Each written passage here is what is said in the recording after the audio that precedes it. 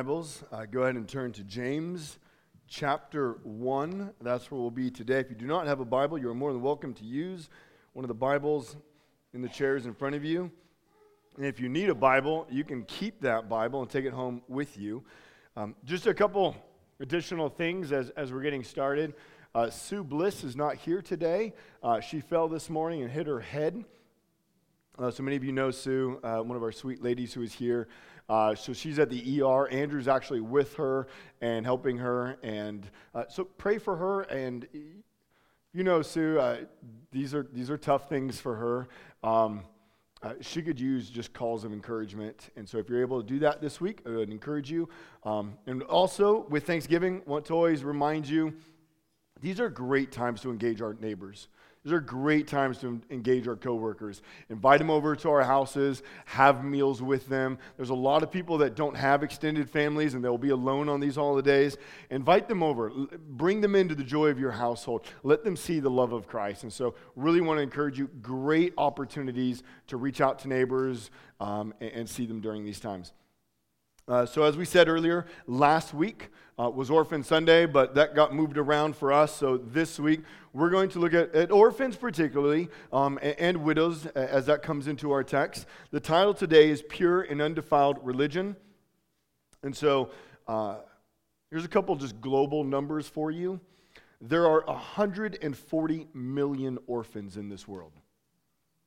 This does not take into account to anywhere between at least 2 to 8+ million children living in institutions, nor does it include the numbers of children who are living on the streets, exploited for labor, victims of trafficking, or participating in armed conflict. So there's millions and millions of children who are orphans in this world. If we zoom in more just to the United States, as of 2015, there was 111,820 children in the U.S. awaiting adoption. In 2015, there was 53,549 children adopted, which means 58,271 children were not adopted. There are currently 427,910 children in foster care. There's 21,000 children that will age out of foster care this year, meaning they've reached 18, they're no longer in foster care, which also means they most likely were never reunited with their family. They were never adopted. They never had parents that came alongside them. The average age of a child in foster care is 7.5 years old. Just think of it. So if you know my children, I have 10, 8, and 6. So Hannah is 8, Caleb is 6. So that's the age right there, between 6 and 8. That's the age of majority of the children who are in foster care. These are children who have often been separated from their siblings, and many of them have no hope of ever being united with their biological family. They're often plagued with shame and rejection. Many have never felt the warm embrace of parents or anyone who truly loves them, accepts them, and wants them. Just think through that. So what do we do? That's the point. What do we do? This is what we're coming around here. What's the role of the church? What's the role of you? What's the role of me? What's the role of us together? That's what we're looking at. And to be clear, this is an area we need to grow in as a church. Like, we're not strong in this area. Like, we have a few ways, and we'll talk about that later, how we are ministering just at this moment, but we need to grow. And so as we go through this message and we look at the text, I ask pray. Pray for yourself, pray for us as a church, that God would move us together and individually. Just how can we strategically come alongside orphans globally and locally and in our nation? What's exciting is that just this last Friday night, over at Westwood, many of the churches in this area, we came together. This is the second time we've done this. We did it last year, now we did it this year, and we talked about the foster care system here in Thurston County, and we said, how can we solve this? Not meet it, not kind of meet it, not play a piece in it, but how do we solve the foster care problem in this area? And so last year we've had many more people now go through the foster care, getting licensed and everything. This year we're hoping to see many more people go through that. My wife and I are wrestling through it, and this is the text that makes us wrestle the most. This is the text that we're in today in James chapter 1. This is why we adopted, why we felt God was leading us this way. I don't say that to say everyone has to adopt, but I do believe we all play a role in adoption and orphans and how do we love and support. And so what I'm really asking today, as we look at the text, pray. What do we do individually? What do we do together? It's not an option if we do, but it's what do we do? And so be praying, because I need help in this area. I need to know, and this last weekend was great. I stayed in. One of the breakout sessions was like, just what do you do as a church? Like easy things to do as a church. And my mind was blown on some of the simple things and how many things we could start doing literally like within a week. And so there are things that we are going to be doing, but I need your help on what can we do? How can we really play a role in this community, but also just how do we be obedient to the scriptures? And so we're gonna stand as we read James chapter 1, verses 22 through 27. So if you have your Bibles, please join us. James chapter 1. We stand here when we read. The reason we do that, this book, the Bible, the 66 books, comes inspired by God. Written ultimately by the Spirit of God as He inspired men. So it comes with His full authority. So we stand as a way of recognizing the authority that comes with us. We stand as a way of honoring our God and Father. So that's what we do. Chapter 1, verse 22. But be doers of the word, and not hearers only, deceiving yourselves. For if anyone is a hearer of the word and not a doer, he's like a man who looks intently at his natural face in a mirror. For he looks at himself and he goes away and at once forgets what he was like. But the one who looks into the perfect law, the law of liberty, and perseveres, being no hearer who forgets, but a doer who acts, he will be blessed in his doing. If anyone thinks he is religious and does not bridle his tongue, but deceives his heart, this person's religion is worthless. Religion that is pure and undefiled before God the Father is this: to visit orphans and widows in their affliction, and to keep oneself unstained from the world. Let's pray. Our God and Father, we come to you now in the name of Jesus. We come as your children. We come as those who have been adopted because of your great gospel. We come as those who your grace has come to us, awakened us, made us alive, brought us into your light, given us your Spirit, made us sons and daughters, that we would be heirs of everything you possess. We come as family members now, addressing you as holy, as righteous, as God of all creation, and as our Father. And we ask for wisdom. We ask for your grace to be with us now as we come into this word. And we just say, change us. God, speak into our hearts today. May we listen to this. May we hear this word. And may we be obedient. May we do it. May every one of us walk out of this room changed, transformed because of the truth in your word today. Help us to fall more in love with you. May we better understand the gospel, who we are, and the role that now we have in this world.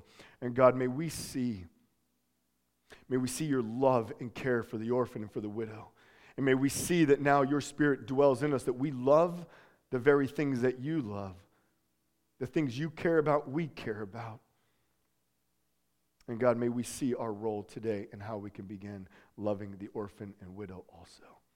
In your wonderful name, Jesus, amen. You all may have a seat. So we're going to jump right in. We are to be doers of the word. Application, pretty simple. Read the Bible, do it. End of sermon. Let's pray, right? Like that's literally, like if you're here for any period of time, you could boil down every application point to pray, and read the Bible, and do it. Like that's ultimately what we say, but we try to make it a little more specific to help us all out. But verse 22, kind of hard to get around it. I love scriptures like this. There are some scriptures that are hard, right? Like Revelation, some of these things, what do they mean? Get in apocalyptic literature, or sometimes in the minor prophets, we're like, what do they mean? James 1:22, though, do the word. Don't just be a hearer, deceiving yourself. This means we do not read the Bible, check the box, close the book, and move on. It's not what we do, but rather we open the Word. It's meant to transform the way we think, the way we feel, the way we act. God's Word is given to us to instruct us on how to live a godly life. Look at verse 25. I love verse 25. Look at the end of it. He will be blessed in his doing. The one who does the Word will be blessed in what? In his doing. You get the connection? Where's the blessing? It's in the doing. So here's this amazing command. God says, I've given you word. Now obey the word. And as you obey the word, I will bless you. I will bless you richly as you obey the very word that I've given you, is what God says. Now James has also something to say if we choose not to obey the word. To fail to obey the word is to be foolish. Look at verse 23. If anyone is a hearer of the word and not a doer, he's like a man who looks intently at his natural face in a mirror. So we'll just play this out. Women, I'm not picking. I'm simply highlighting probably a fact. Probably a fact. Does that even, that works. Many of you today got up, blow-dried your hair, maybe curled your hair, put makeup on. It takes you a while, longer than it does me. Takes you a while, and oftentimes you're in front of the mirror doing these very things. Now imagine you spend your precious time doing those things, however long that may be, we won't guess. Now imagine, right after you spend your time curling, makeup, everything, you walk away and you go, what do I look like? Did I curl my hair? Did I put makeup on? I don't remember. What color is my lipstick? I don't remember. I mean, I just put it on, but I saw it in the mirror, but now I have no idea what I look like. I mean, isn't that just dumb sounding? Isn't that foolish sounding? Now, that's exactly what he's saying. Imagine you read the Bible, and it tells you all these things that you'll be blessed in your doing, and you walk away and you go, man, I don't remember what it says. So this is what I do. And you can copy this, or you come up with your own method. I read the Bible, and I have a journal, and after I get done reading, I write out. I just write. You could write, a page, 10 pages. You can write whatever you want. I just write what I saw. I describe the situation. I go through the context. I try to just brainstorm out everything that I see, and then I do 3 things: head, heart, hands. I do the head. What do I learn? What truth stands out to me? I do heart. Why is this truth good? Like, how does it make my heart swell with joy because of what God has done for me? And then I do hands. What does it call me to do? That's my practice. It might seem simple, but it works for me. If you can come up with something much more complex and that works for you, great. I like head, heart, hands. Kind of covers everything for me. And it makes sure that when I read the Bible, I'm saying, okay, there's truth here. I want to see it. I know it's good, and I want to obey it. And James says we'll be blessed if we do that. And if we don't do that, we walk away and we don't obey it, then we're foolish, we're dumb, we're stupid. That's what it is. That's what it means to deceive yourself. Secondly, to fail to live out the word is to have a worthless religion. Look at verse 26. If anyone thinks he is religious, does not bridle his tongue, but deceives his heart, this person's religion is worthless. Now, in James and throughout Scripture, the Bible clearly links what's in our heart to how we use our words, to our tongue. What's in our heart comes out our tongue. Our tongue is a window into our heart. So if we were to listen to how you speak, we should be able to understand what's in your heart. How we use words communicates who we love, what we desire. So James says, if the Bible does not affect your tongue, then what you believe, your faith, your religion is worthless. Now, to take a slight side note here, there's a lot of times that we as Christians, we say things like, oh, I'm not religious. I don't like religion. You know what I'm saying? People say, oh, I don't like religion. We say, oh, me neither. I hate religion. Jesus isn't about religion. He's about a relationship. Have you ever been a part of that? I admit I probably have done that. But let's just think about Scripture. I just became kind of convicted on that. And we need to really watch the way we speak. What words does the Bible use? He's talking about religion, and religion here refers to our faith in Jesus. That's why we go into chapter 2, verse 1. My brothers, show no partiality as you hold the faith in our Lord Jesus Christ, the Lord of glory. So he's talking about religion. Your religion ought to change you. Your religion ought to change you. This is what pure and undefiled religion is. Then he says, and your faith in our Lord Jesus Christ. So this is what we're talking about. He's using the word religion to talk about our faith in the Lord Jesus Christ. So when someone comes up to us and says, I don't like religion, why don't we just say, well, what do you mean? And they say, oh, well, because, it's either all legalistic or whatever they say. And then we can come and say, you know what? I don't like that kind of religion either, and the Bible that I read doesn't like it either, and it calls it worthless. But let me tell you something that the Bible does talk about. It talks about a different kind of religion, a religion that's worth a great deal, that impacts and transforms the way we love one another. And it talks about how God has loved us. Let's bring him into true religion. Let's not stop using words of the Bible because people in the world use them wrongly, but let's renew these definitions. Let's show them the biblical truth of God's word. So, side note, I encourage you, let's not say we don't like religion. Let's agree with people. We don't like the religions they're talking about, but there is one religion that we ought to talk about. There is one religion that's not worthless, but is pure and undefiled, and that's what we're here to look at today. After all, if you look at chapter 2, verse 14, what does James say? He says, what good is it, my brothers, if someone says he has faith but does not have works? Can that save him? The answer is no. That can't save you. If you say you're religious but you don't obey the Bible, if you say you love Jesus but you don't do what he says, then no, you don't have faith in God. That's what James is literally saying in chapter 2, verse 14. If you think you're religious, if you think that you're a Christian but you do not obey the Scriptures, then you do not have faith in God, and what you have is something worthless. Because according to the Bible, it transforms us. It changes us. It makes us more like Jesus. And in verses 26 through 27, James is going to give us 3 things that we are to do. 3 things that the Bible is going to transform us, that as we read it, it's going to call us to do. Now, I just want you to think, this is not a comprehensive list, but he has particularly chosen these 3 things. So of all the things he could have chosen, now there are probably some contextual reasons based upon the people he's writing to why he chose these. But we should also say these are 3 things that James is highlighting that says this is what pure and undefiled religion looks like. This is what it looks like to truly love Jesus. So these 3 things we should examine, we should hone in on. We should not ignore them. We should not think of them as suggestions. But James is saying, of all the things I could bring up to you, I want to bring these 3. And these 3 things are, number 1, we ought to bridle our tongue.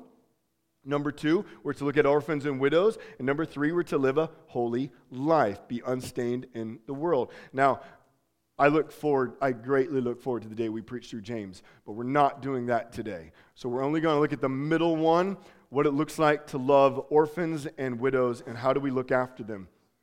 So, we're to visit orphans and widows. James says in verse 21 that verse 27, a religion that takes care of orphans and widows is pure and undefiled. Why? Why? Ever think about that? Why is that pure and undefiled? If our faith in Jesus leads us towards taking care of orphans and widows, why is that pure and undefiled? So let me give 3 reasons based upon the text. Number 1, God chooses the poor to be rich in faith. God chooses the poor. Look at chapter 2, verse 5. Listen, my beloved brothers, has not God chosen those who are poor in the world to be rich in faith and heirs of the kingdom, which he has promised to those who love him? Orphans and widows are often the poorest people in society. They're the ones that get overlooked. They're the ones who get cast out. They're the ones who get ignored. They're the ones who get rejected. That's the whole point in chapter 2 as James goes into. He said, you show partiality to the rich because they can pay you back, because they can benefit you, because they can help you in your social standings. The reason we ignore the poor, they can't move us up the social ladder. They can't move us up in the economic ladder. They cannot promote us in the world's eyes. But according to the Bible, what we see is that God chooses the poor. He loves them. He comes alongside specifically the orphans and widows. And if we look at Jesus' earthly ministry, we see that he pursues the outcast. He goes after the lame, the lepers. Remember the story where Jesus reaches out and touches the leper? That's unheard of. In fact, often what happened is little Jewish boys would throw rocks at lepers, and that was socially acceptable. And Jesus goes and he touches them. And they thought it was contagious, so they're thinking, oh my goodness, what have you done? But Jesus knows no boundaries. He goes right up to them and loves them. He goes up to the blind, to the unclean. Remember the woman who was bleeding for 12 years. He doesn't ignore her. He goes to her and heals her. He goes to the poor. He goes to the widows. He goes to the orphan. And in fact, all throughout Scripture, this is what we see. God pursues the orphans and the widow. And so what I want to do is I just want to take us a quick run through Scripture. The Scriptures are going to be up on the screen. We're not going to spend a lot of time on them. They're also all addressed in your worship guides there. So I encourage you to go back, look at them more in depth later. But here we go. Deuteronomy chapter 10, verse 18. He executes justice for the fatherless and the widow and loves the sojourner, giving him food and clothing. This is what God does. Now you'll notice, oftentimes, orphan, widow, sojourner, and or alien, and the poor, they'll all be grouped together when God is speaking about who he loves. Deuteronomy chapter 24, verse 19. When you reap your harvest in your field and forget a sheaf in the field, you shall not go back and get it. It shall be for the sojourner, the fatherless, and the widow, that the Lord your God may bless you in all your work of your hands. It says, you're a farmer. You don't need to go take everything. Leave stuff. If stuff falls out of your baskets, leave it. Guess what? It's going to be for the needy. That's how you're taking care of them. And I love Psalm 68, verse 5. God is the father of the fatherless. Protector of widows is God in his holy habitation. That is our God. Listen, that's his title. Father of the fatherless, protector of widows. This is our God. This is who we come to when we come in the Scriptures. Psalm 146, verse 9. The Lord watches over the sojourners. He upholds the widow and the fatherless, but the way of the wicked he brings to ruin. Jeremiah 7, verses 6 and 7. This is interesting. The blessings of Israel is based upon who they love, based upon loving the sojourner, loving the orphan, loving the widow, and of course, not worshiping idols. If you do not oppress the sojourner, the fatherless, or the widow, or shed innocent blood in this place, and if you do not go after other gods to your own harm, then I will let you dwell in this place, in the land that I gave of old to your fathers forever. Do you hear what he's saying? If you abuse the orphan, the widow, I will destroy you, is what God is saying here. But if you love them, you can stay in this land. Zechariah chapter 7, verses 9 and 10. Thus says the Lord of hosts, render true judgments. Show kindness and mercy to one another. Do not oppress the widow, the fatherless, the sojourner, or the poor, and let none of you devise evil against another in your heart. You can see these all throughout Scripture. God loves the orphan. He loves the widow. He looks after them. He calls his people to look after them. Now, this brings up a question. Does God love the poor more than the rich? I mean, obviously, throughout Scripture, he loves the poor. He calls us to look out for them. Is God a God of partiality? No. So we know that's not true. What we know is that God chooses the poor as a means of showing the world how we come to him. That's what we understand as we look at why he loves the orphan, why he loves the widow, why he looks after the alien sojourner. He's showing how we come to him. He's showing how he loves us. Listen, we don't come to God with resumes saying this is why I'm acceptable. We don't come with bank accounts. We don't come with our hands full of our riches and our accomplishments. That's not how we enter into salvation. The only way any of us are saved is coming through poverty. Remember what Jesus says in the Sermon on the Mount, blessed are the poor in spirit. That doesn't mean economically poor. It means we know that we have no other hope than Jesus Christ. The only way we have salvation is through the means of Jesus Christ. We come knowing we have nothing to offer Jesus. Jesus isn't coming to us and saying, man, I'm so glad I have Timberline on my side. Now I'm better. Now he looks better. We don't make him look better. Do you know that? He is holy and he's righteous and he's perfect in everything that he does. We do not improve on the holiness of our God. The fact that he loves us and saves us is solely by his grace. We add nothing to his worth. We have no hope of ever paying him back. Faith in Jesus means we come with empty hands. That's how we come to Jesus. And we see that when we come to Jesus, we know his arms will be open. When we come poor, when we come with our arms saying, God, we have no hope. You are our hope. We know that he is the father to the fatherless and he will bring us into his family. And, one of the neatest stories in the Bible about this is really the book of Ruth. I encourage you, go read the book of Ruth. It will bless you so much, especially just in this Thanksgiving time. But I want you to think about it. The book is about how God loves the poor, how he loves the widow, how he loves the social outcast. Now, just so you know, the book of Ruth, it's only like 4 chapters. It's in the beginning of the Bible. It goes Genesis, Exodus, Leviticus, Numbers, Deuteronomy, Joshua, Judges. 3 people, no? So it's Ruth. So there you go. It's also in your table of contents. The book of Ruth begins with a husband and a wife named Naomi. They have 2 sons. They live in Bethlehem, and there's a great famine. They're going to leave Bethlehem in great desperation and possibly lack of faith. And they're going to go to a place called Moab. Now, the Moabites are a detestable people. In Deuteronomy chapter 23, we read, no Moabite will ever enter the assembly of the Lord up to the 10th generation, meaning Moabites are despised people.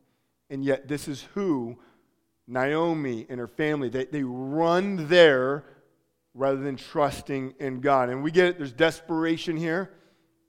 Now soon after Naomi enters, and her family enters Moab, the husband's going to die. Her 2 sons will marry women, Moabite women, and then those sons will die. So now we have Naomi. She's got 2 daughters of Moabites. And she says, okay, I'm going to go back to my own land. She doesn't belong there. So she's going to go back to her own land. And one of her daughters is going to stay. The other daughter-in-law, Ruth, is going to join her and go back with her to the land of Judah.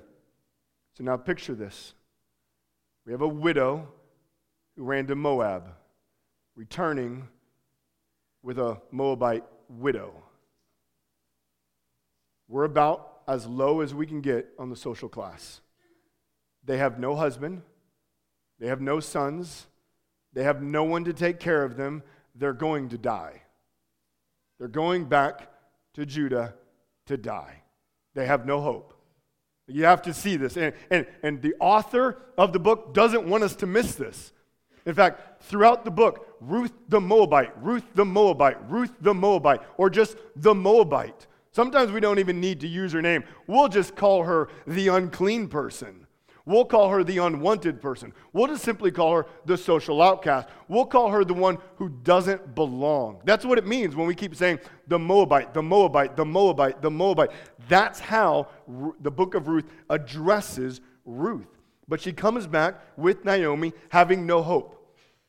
And then what we begin to see is God's grace unfold. There's a man named Boaz who becomes this redeemer, and he marries Ruth. He gives them hope. He's their savior, literally. He saves them, brings her into his family, and they have a child. And this is the last verse of Ruth chapter 4, verse 17. And the women of the neighborhood gave him a name, the child's name, saying, "A son has been born to Naomi." They named him Obed. He was the father of Jesse, the father of David. Now, if you're not familiar with the biblical story, David is the great, I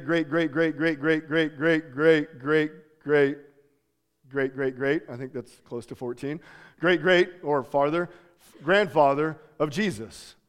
So what we have here is God takes a Moabite widow, adopts her into his family, and brings her into the very line that will produce Jesus Christ being born into this world, who will then save the entire world and all who believe in him.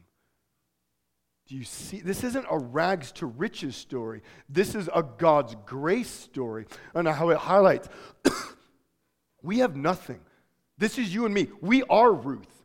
We are the unclean. We are the unwanted. We are the one, when it comes to the social scale of being accepted to God, we have no hope. But God becomes our Redeemer through Jesus Christ, not so we can pay him back, not so that we make him look good, but simply out of grace. And he doesn't just bring us, he doesn't just save us, but he adopts us into his family. Amen, indeed. And so that takes us to the next point. God adopts the poor into his family. Why does he love the poor? Because it shows us how we come to him, and he adopts us. Chapter 1, verse 27. Look at how James talks about God. What does he say? Religion that is pure and undefiled before God, the Father. Why does he call him Father? Is James just throwing out titles? God the Father. I could call him God the Holy One. God the Creator. Why God the Father? Remember, this is inspired. The Holy Spirit is working in James. So James is writing in his own will, but exactly what the Spirit wants. Think about this. In a verse that says we're to look after orphans and widows, James not so subtly reminds us that because of the gospel, we have been adopted into God's family. That's why he uses the word Father. He's reminding us. Look after orphans and widows. After all, isn't that what our Father has done with us? Listen, the point of the gospel is not justification. It's not justification. Now, justification is the fact that we are declared righteous, and I do not say that the point of the gospel is not justification. In no way does that belittle justification. The fact that we are declared righteous and made so that we are acceptable to God is an amazing point of the gospel, but that's not the end. The end of the gospel is not so that God saves us, and now you're holy, and now you're righteous, and now you just do what you want, and you just live in this world, and God's over here and you're over there. But what's the point? God sends his son Jesus Christ to die on a cross that he would take your sins and my sins, pay the penalty of them. He gives us his righteousness. Now we're made righteous so that he would adopt us into his family and we would be called sons and daughters, given every riches and blessing that the Son has, we now have also. You see that justification is a means to the end. It's not the end, and that doesn't belittle justification. That places it in the category that it should be. But it points us. It's the process in which God then adopts us as his children. Because before we come to Jesus, the Bible says that we are spiritually bankrupt. We are poor. We are needy. We are born helpless. We are spiritual outcasts. Now you might be thinking, as I read that, I don't feel spiritually bankrupt. I don't feel like I'm needy. I don't feel like I'm helpless. I don't feel like those things. In fact, I can do a lot of things. I feel very capable. This is where we need to let the truth of Scripture inform the way we think. Because God's Word says, especially in Romans 5, we are enemies of God. That we are born rebellious to God. That we are born not loving God. And therefore, we're under His judgment. All we deserve is wrath from God. But the gospel declares that because of Jesus dying on the cross and saving us, He brings us into His family so that we'd be adopted. The gospel is about God reaching into the depths of the darkness of this world so that by grace we'd be saved and adopted and brought into His family forever. That's the gospel. So this is why when we talk about loving orphans and widows, this is one of the clearest pictures of the gospel that we can give to this world. Because if you're a Christian, your story is one of adoption, that God has adopted you into His family. So when we love orphans and widows, what are we communicating? We're communicating really the love that God has for those who come to Him. This is why taking care of orphans and widows, this is not a social justice issue for us. That misses the point. This is a gospel issue for us. We're not trying to make a better world. You know that, right? Like you're kind of like, do I agree at that point? No, we're not trying to make a better world. Like what's going to happen to this world? 2 Peter chapter 3, it's going to be burned up, rolled up, tossed out. And what's there going to be in place of it? A new world. We're not going to make this world better in the sense that if we just adopt a lot of orphans and widows, eventually everyone's going to love Jesus. No. There is a set time, and one day Jesus will return, and all who have not believed in Him will suffer under the judgment. But we have the privileged and blessed opportunity of showing the love of God, that more people will come to know Him. And one of the ways we do that is by loving orphans and widows, because we're not about making this world better. We're about pointing people to a new world. Because in the new creation, the new heavens and new earth, there will be no orphan. There will be no widow. Now, I just want you to think about that. You're talking to an orphan. You're talking to a kid in foster care. You're talking to a widow who feels rejected.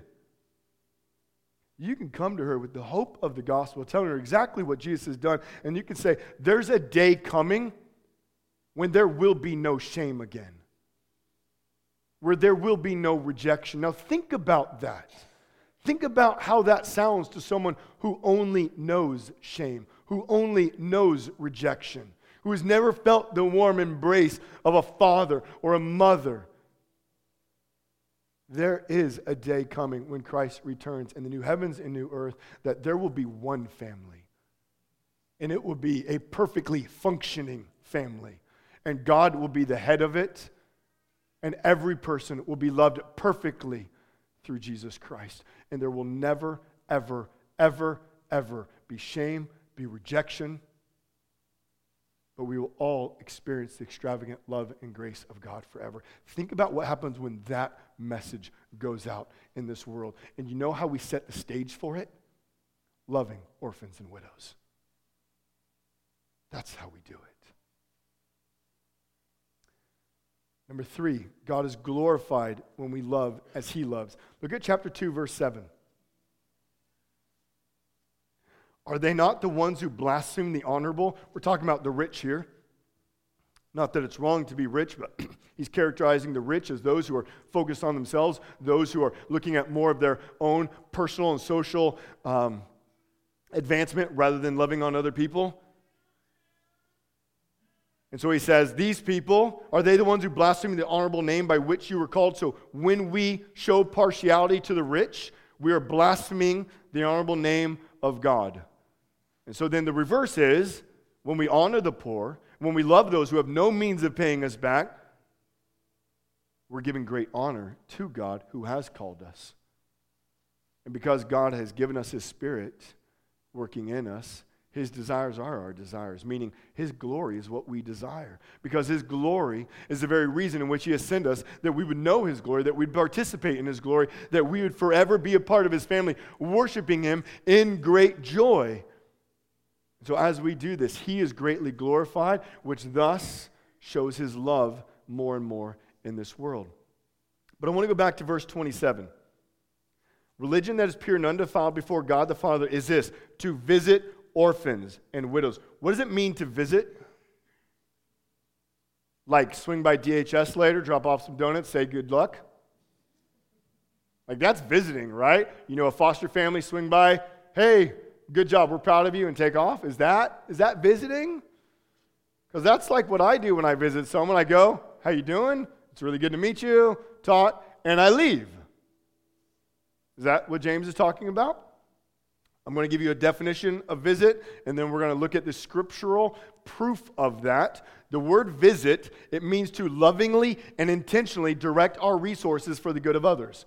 That's what visit means. It means we're going to lovingly and intentionally direct our resources for the good of others. Now we're going to go through Scripture, and we're going to go through a lot. It's all in your bulletin, and it's on the screen.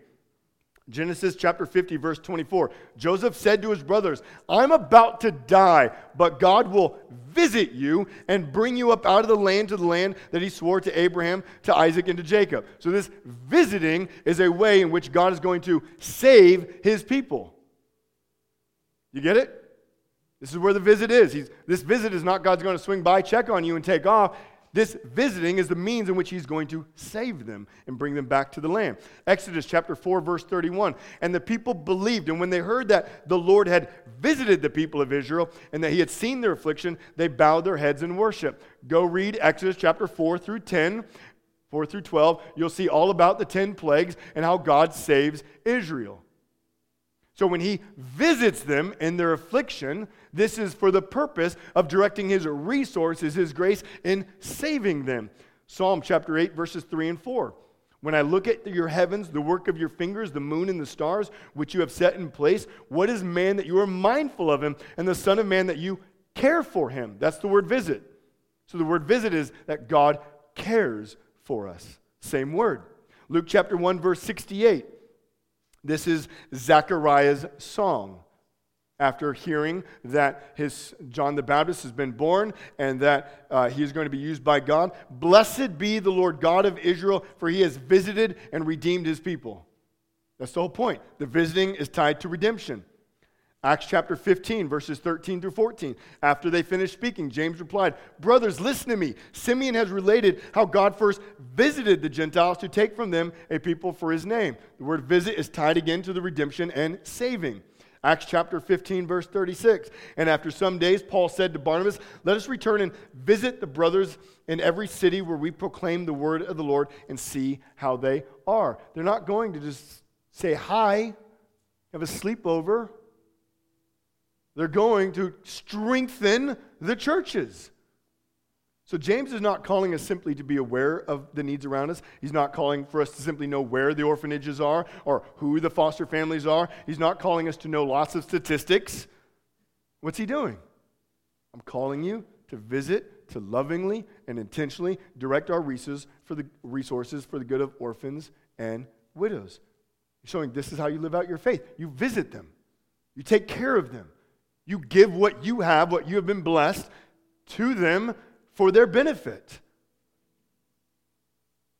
Remember, we're called to be doers of the word.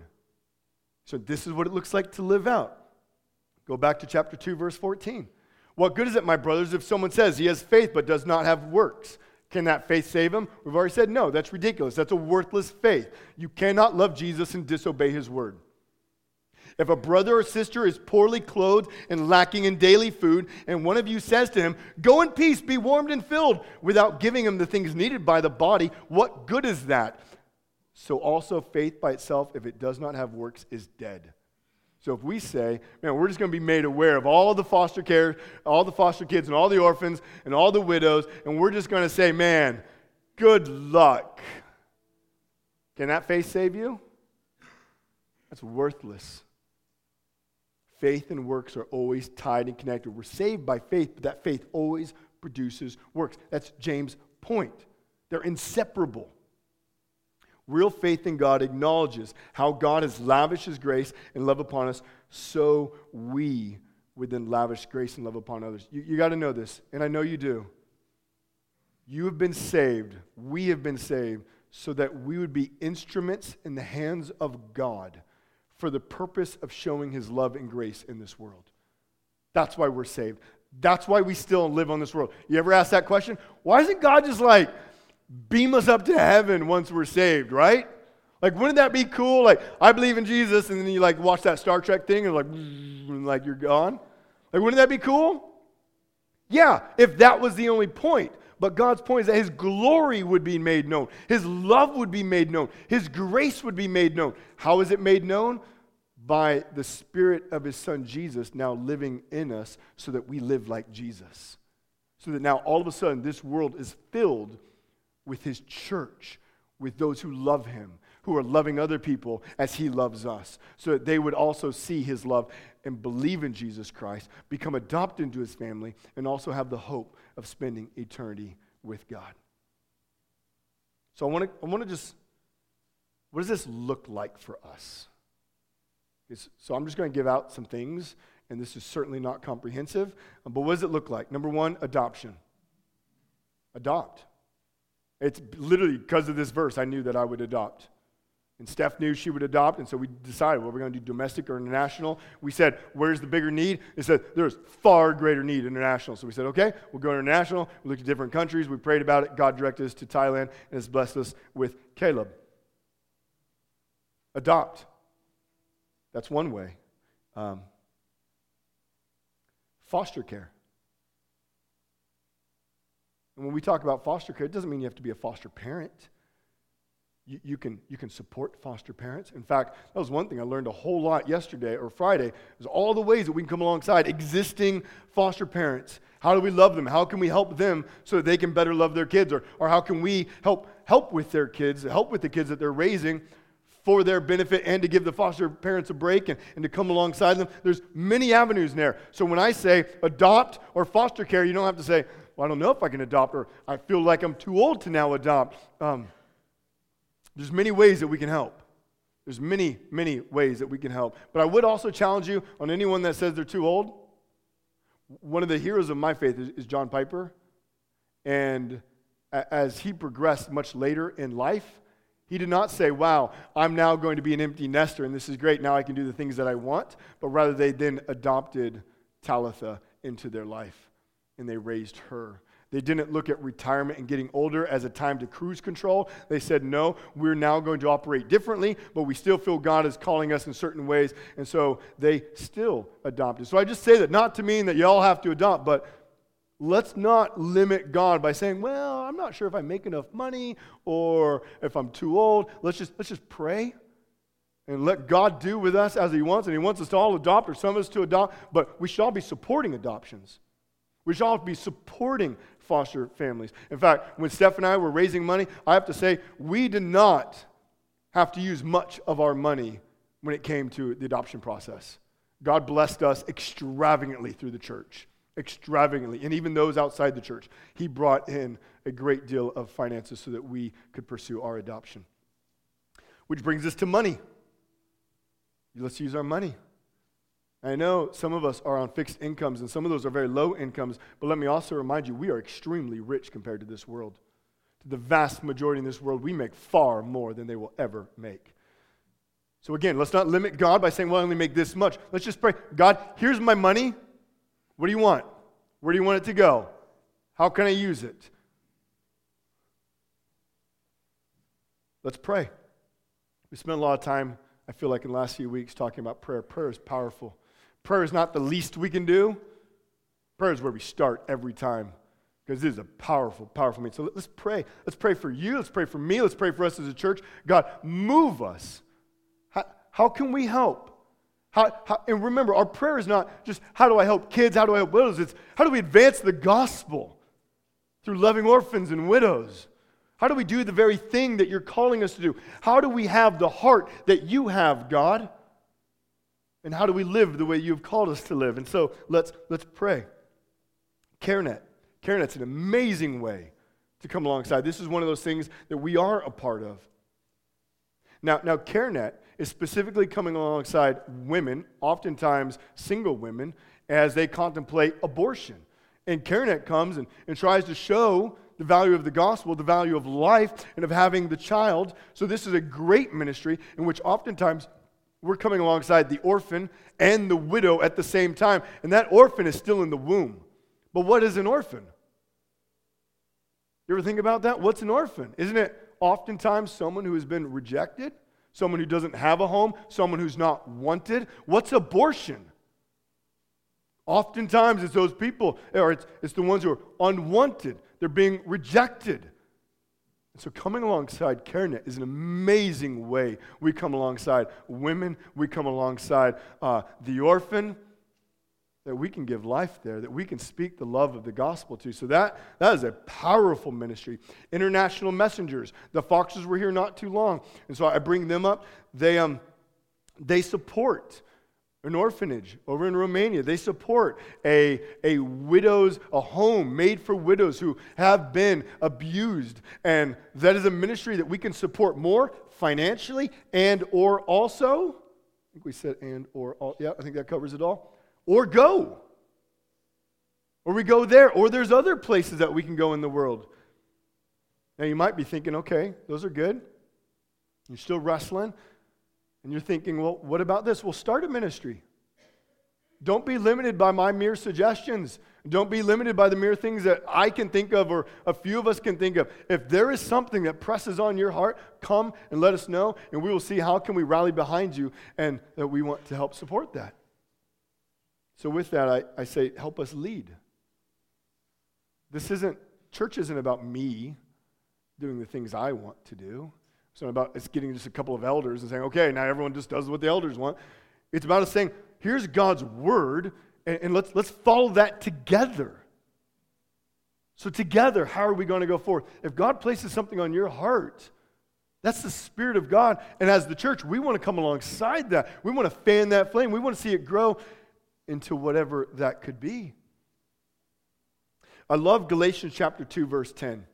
We actually did not preach that verse going through Galatians. My hope was to go back to it. But here's the little side note on it. Galatians is a book all about the gospel. It's all about Paul defending the gospel, explaining that it's a justification by faith. And in the midst of it, of him showing how he is an apostle, and his apostleship is affirmed by the other apostles, and that the gospel that they have is the one true gospel. Then he says in Galatians 2:10 that this is what Peter and John and James, they say to Paul and Barnabas, only remember the poor. And he says the very thing I was eager to do. And so in this defense of the gospel, we have and make sure the poor are taken care of. So here's the thing. When we look at church all across the globe, there's going to be things that look differently. Many churches do not gather like this. You know that, right? If we go to South Korea or if we go to North Korea, churches are not like this. They're underground. They're house churches. They're very secretive also in other parts of the world. We are very lucky to be in the United States in which we get to gather like this. But other parts of the world, I say that the way church looks will often be different. The message is the same, but contextually, how we do things will sometimes look different. But you want to know what never changes?